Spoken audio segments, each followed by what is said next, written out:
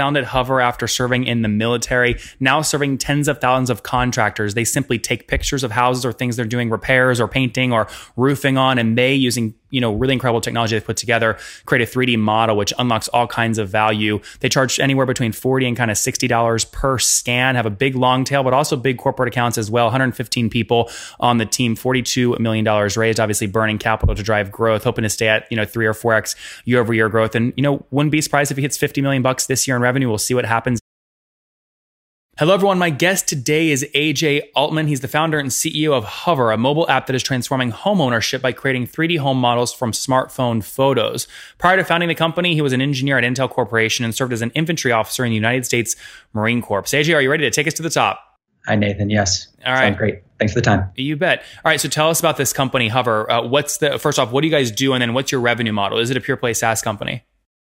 Yes. So not quite. What we do, the boring way of saying it is we generate property data. I think that the interesting way of saying it and what's truly unique about it, there are two things. One, in a simple way, you pull out a smartphone with our app and you take a few photos of your home or any building object, and within about an hour, you have a complete structured 3D data set of that building on your phone or in the cloud. So cool technology. We use computer vision and deep learning to do that, to turn grids of 2D pixels into structured 3D. Why is that interesting? Well, because effectively what it does is it unlocks the $100 to $200 billion exterior property services business that no one's ever been able to sell online, right? It effectively allows us to create ways to sell products that go on buildings online for the first time ever. You're talking whether it's shingles or type How of do we brick get paid? or vinyl.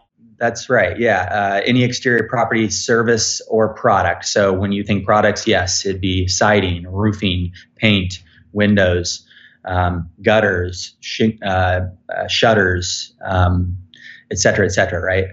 When you think services, well, the biggest service that goes effectively on a property is your insurance policy, right? So similarly, if you want to scope the work that goes into applying a policy to a specific home, you need a bunch of data about it, and that's what we generate.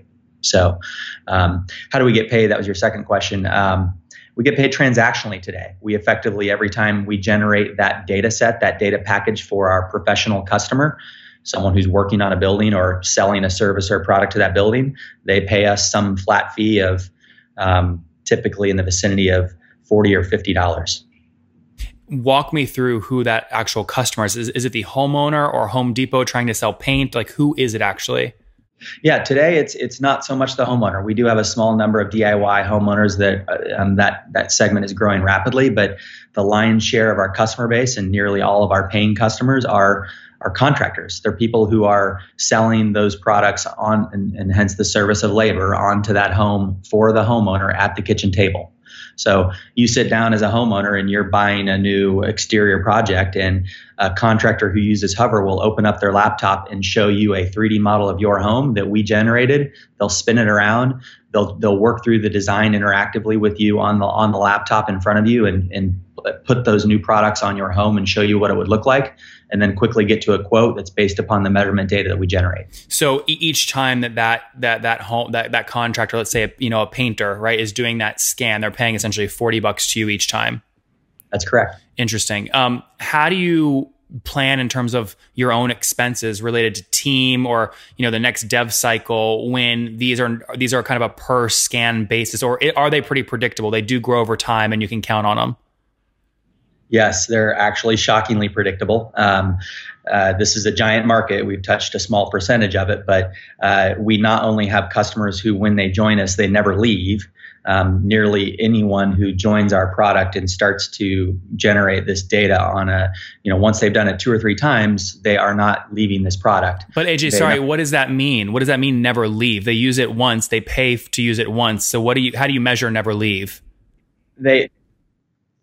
They never return to a tape measure, right? They never stop using our solution in their sales cycle. And so you can look at the predictability of our solution in the context of the exterior home improvement segment. And if there are a couple of 100,000 contracting companies in America, and we start to convert them and using our platform every day at the kitchen table, they not only don't leave our platform and go back to a tape measure and doing it by hand, but they continue to grow their usage into their total book of business, right? So they start by using this as a one-off. They try us on one property, and then they realize it really helps them with their measurements. And then pretty quickly they realize, oh, wow, homeowners actually are more likely to buy from me if I use this presentation and use this 3D model in front of them. And then before you know it, they're using us on every single lead that they run. And can you give me a sense today in terms of maybe volume you're working with? So, in a given month, maybe last month, how many total scans are you processing? Yeah, so we're not public about either the number of transactions or the revenue. I can tell you we've grown 4x year over year, but we haven't exposed actual numbers there. I can tell you roughly how many estimates happen across North America every year for these types of projects. It's between 20 and 30 million. That you said that's per year, just North America? That's correct. Okay. For exterior projects only. Okay, great. Put this on a timeline for me. When did you launch the company? What year? We launched the company in March of 2011, but we launched this product. It took us almost 3.5 years to get this product in the market. So we launched this product at the end of 2015. So we've had now 3 full seasons of the product in the market, 16, 17, and 18. How did you fund yourself for the first 3 years when you were developing, or first 4 years? Well, actually, the first product we sold to DoD, Department of Defense. I don't know if you saw you did. You mentioned it earlier. So I had a brief hiatus from being a software guy in the Marine Corps as an infantry officer. And when I returned from that experience back to the Bay here, told everyone I knew I was curious to join a small team or join someone trying to build a new product and be a part of that. And met a couple of engineers that introduced me to photogrammetry, or I guess what you call state-of-the-art 3D reconstruction at the time.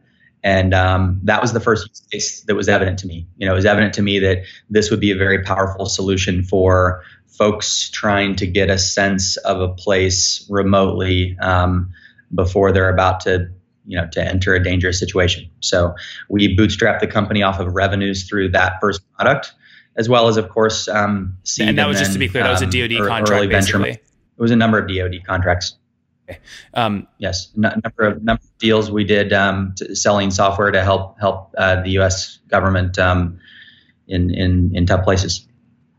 Just to try and really make this ring home for my audience, this might be, obviously it's very dangerous to go up to the Osama bin Laden compound, but if they had images of it, it makes it easier to recreate what that might look like for SEAL training or things like that. Certainly. What we generate today is a scaled, accurate digital version of that physical building in the real world. So you can imagine how that's useful for contractors, but of course it's useful for people dealing with buildings and other scenarios as well. Sure. Yeah. So you've raised obviously additional capital since then. What's total capital into the company to date? Again, we haven't disclosed the total amount raised. We closed our Series B last December. You can see that publicly. It's a $25 million round led by GV. Yeah. What do you mean you don't disclose it? I mean, most of the stuff you have to file with the SEC publicly. It says you raised about $42 million. Is that accurate? It's not too far off, but it's not accurate. Okay. How would you be able to raise where you don't have to file with the SEC and make that public? Yeah, I mean, look, you can look online and see what various third parties will say we've raised, but yeah, I can just tell you, you can see that last round was a Series B of $25 million. Yeah, no. The reason I'm asking, I mean, these are not third parties; these are government forms that you file. I'm just if you found a way to be able to raise capital without having to disclose it via the government forms, that's valuable for my audience. So, is there something you're doing that allows you to bring in additional capital without reporting it? Certainly not. Okay. Got it. I want to make sure there wasn't something. So why would that number not be accurate if we're just adding up the government forms? I guess I'd have to look at the forms that you're adding up, but what's the SEC? It's the filings. 42. So understood. I guess I can't speak to what numbers, what data you're looking at specifically. I know we certainly file the way is appropriate, but I can just say the number isn't 42. I don't know where the discrepancy is coming from because I haven't seen, I guess, what you're looking at, but fair enough. No problem. Let's move on. Talk to me more about how you've scaled the team. So obviously you got paired up with these 3 engineers. Now, obviously you're CEO today, were you brought in really as a co-founder as you guys pivoted away from just DoD contracts? No. So I was, a part of the founding of Hover. The engineers I met was prior to Hover. One of those engineers, along with myself, were the first 2 employees as we founded Hover. Okay. About a year after I met them. And what's the team look like today, AJ? How many folks? So yeah, Yeah. So the team, we just crossed 115 employees. We went from 50 to 110 in the last 12 months. So we're growing rapidly. But yes, the number was in the 20s the year before that. So we've doubled, and we're looking at about another doubling again this year. Yeah. Well, look, and by the way, team growth is great, but I always hesitate to let people brag about team growth because really that just means more expenses, right? So help me understand how what kinds of hires are you making to make sure it correlates back to revenue growth? Yeah, certainly. Bragging about being able to spend money, a lot of people can do that, right? Exactly. Yeah. Talk to me about your hiring strategy. Yeah. So, well, look, as you know, it's tough. We're competing against, frankly, the 5 or 6 companies vying for world domination in the areas of deep learning and computer vision. And those companies all thankfully have a different story to tell than we do. We believe we have a center of excellence around those 2 disciplines, particularly in 3D reconstruction, that is as good as there is on the planet. We think we know we're doing things here that others aren't doing. And so we have that story to tell about, hey, come here and take research and turn it into code that ships to, as you said, make money, literally make money in the core product. But also, when you're competing against a Google, Google has a lot of things that we can't bring to the table, but we have one thing they can't, which is we're not Google. And so it takes a unique type of person, but we're looking for people who not only want to work on problems that have never been solved before, that turn into products that get shipped and drive revenue around the core product, but for a company that hasn't already been there, that isn't the company, and want to be a part of like creating the next company that does something special in this realm. So that's sort of our strength in those areas, deep learning and computer vision. But as you can imagine, again, like the volume that we're starting to hit, of course, all of those platform and infrastructure challenges that come from scaling come into play here with front end, full stack, back end development. The data set that we're building, of course, is large and processing as compared to most products that are moving toward consumer and the kind of consumer scale we're touching. The amount of processing that happens transactionally for us is quite intensive. So a lot of cool problems here from a technical perspective. It's never been our challenge. We've been under the radar for the last 2 years, in part by intention.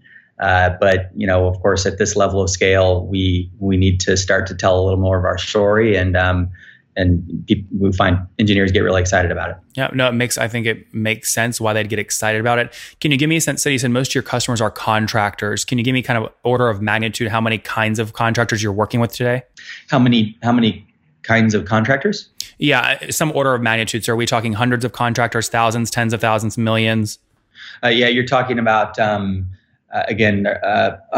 hundreds of thousands of contracting companies in the country, and we're dealing with tens of thousands of them today. Okay, so you would put, you really back into your market share at this point. What would you put your market share at right now? Nathan, I'm sorry.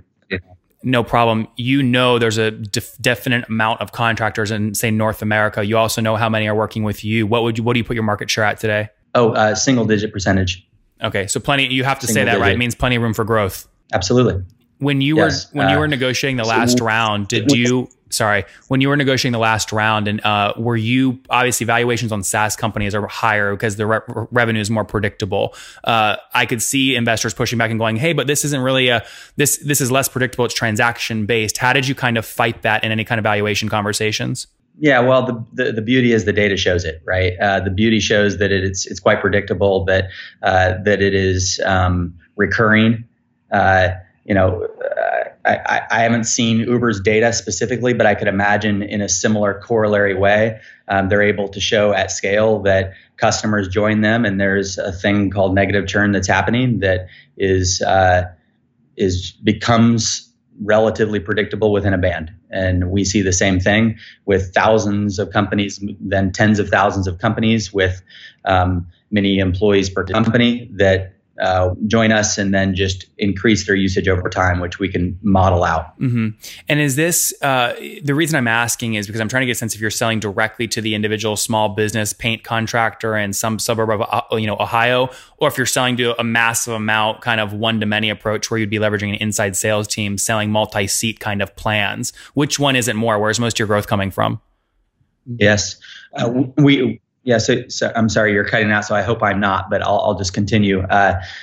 So the answer is both. The answer is we have a very long tail of small SMBs who have maybe a couple of employees who do 10 or 20 roofs a year, right? They replace 10 or 20 roofs on buildings a year.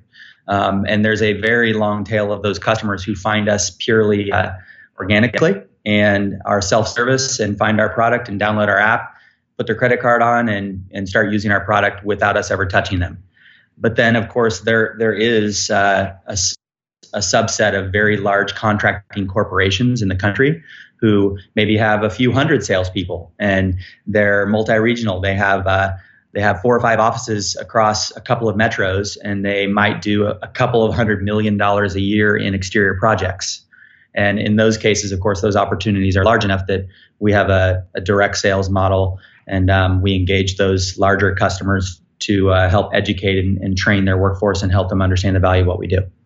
What is a leading indicator for you guys when you're looking at your cohort data that a customer is potentially at risk for shrinking or using you less? Everyone has some kind of shrinkage. I'm curious how you identify that. Is it just number of scans per month? Yes. The amount of quote unquote like shrinkage of, a customer that becomes from our view active, right? They're doing 1 to 3 hovers per month is nearly zero. It's very small. For us, the true indicator is just when a customer, much more common in those first 3 hovers in their life, they drop off, right? Because of a lack of understanding of, say, what our product can do for them, or maybe they had a bad onboarding experience. We're continually removing friction from that process, or maybe they have confusion about the data that we need from them to collect to generate our output. And so that onboarding funnel is a challenge because unlike, say, Instagram or any other sort of easy to download experience where one creates an account and is off to the races, in our case, step 2 is after you've downloaded and created an account is put your shoes on and go outside and take some photos of your house, which, as you can imagine, is a big point of friction. Frequently, that's not possible. Frequently, someone thinks of us at work and they're not able to go outside, or they're on their couch and they don't want to get up and go outside. And so that portion of our funnel has quite a pinch on it. Thankfully, again, the data shows that there's an extreme pain point because those folks usually do come back. Very good. Last few questions here, AJ, before we wrap up. It's a nice point to be in where your annual revenues are greater than what you've raised. It gives any entrepreneur significant leverage there. Do you have 50 million in sights here in 2019, or do you think you need another year to grow into that? It's possible.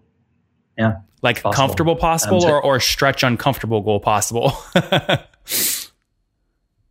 Honestly, at 4x year over year, it becomes very hard to even answer your question. And that's the truth. Like, I won't be surprised if we beat that number, but I frankly won't be surprised if we're short on it. But yes, certainly you're in the right order of magnitude in terms of growth. I know you're trying to pin that down, but it's a viable number. Yeah, no, it's good. And thanks, by the way, for answering the question. 4xing every year eventually becomes not possible when you get to a certain size. You're quickly, I think, approaching that size, right? I mean, we can kind of back into a minimum. You won't like me doing this, but I'm going to do it for my audience, right? If you've got, in the tens of thousands of customers, and you said your long tail are ones doing, call it 20 roofs a year, right? And you're doing $40 a scan. So say 2 roofs a month, right? At $40 a scan, that's $80 a month there, at least 10,000. That puts you at around $800,000 a month minimum. I assume you're way bigger than this minimum at that point, right? So if that's $12 million a year. If you're going to 4x that year over year, that puts you obviously in the range where you start, getting close to that $50 million mark. It's a great Boston Consulting Group exercise.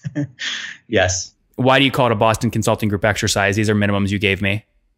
No. I mean, just because it's a traditional way of whiteboarding these things. Yeah, I get it. Your logic makes sense. Yeah, very good. And then last question on the hiring. Oh, you said you've gone from 50 to 115 people. Are most of these people kind of inside sales reps going after larger accounts, or are they more engineers working on additional things to patent and productize? Yeah, the largest group is R&D. Yeah, very good. All right, let's wrap up with the famous 5 quick answers here. Number 1, what's your favorite business book? Oh, geez. I don't read business books much. Favorite book? Probably Good to Great. Just I guess because the book is about how teams win. Team always wins. And I guess that's the only book I can think of that's like a quote unquote business book that really stuck with me. Number 2, AJ, is there a CEO you're following or studying?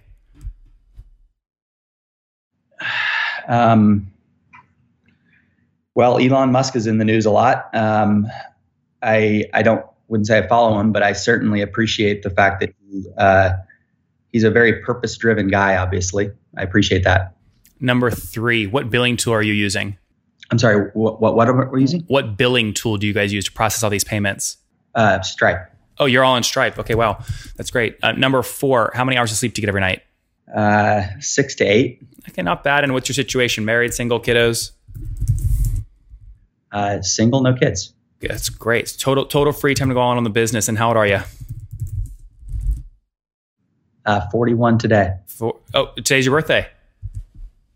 Yes. That's great. Happy birthday. All right, last question. What do you wish your 20-year-old self knew? I guess I wish he'd known he should have trusted himself a little more. Guys, trust yourself more. Again, founded Hover after serving in the military, now serving tens of thousands of contractors. They simply take pictures of houses or things they're doing repairs or painting or roofing on, and they, using really incredible technology they've put together, create a 3D model which unlocks all kinds of value. They charge anywhere between $40 and kind of $60 per scan, have a big long tail, but also big corporate accounts as well. 115 people on the team, $42 million raised, obviously burning capital to drive growth, hoping to stay at 3 or 4x year-over-year growth. And wouldn't be surprised if he hits $50 million this year in revenue. We'll see what happens. AJ, thanks for taking us to the top. Thank you. Appreciate the time.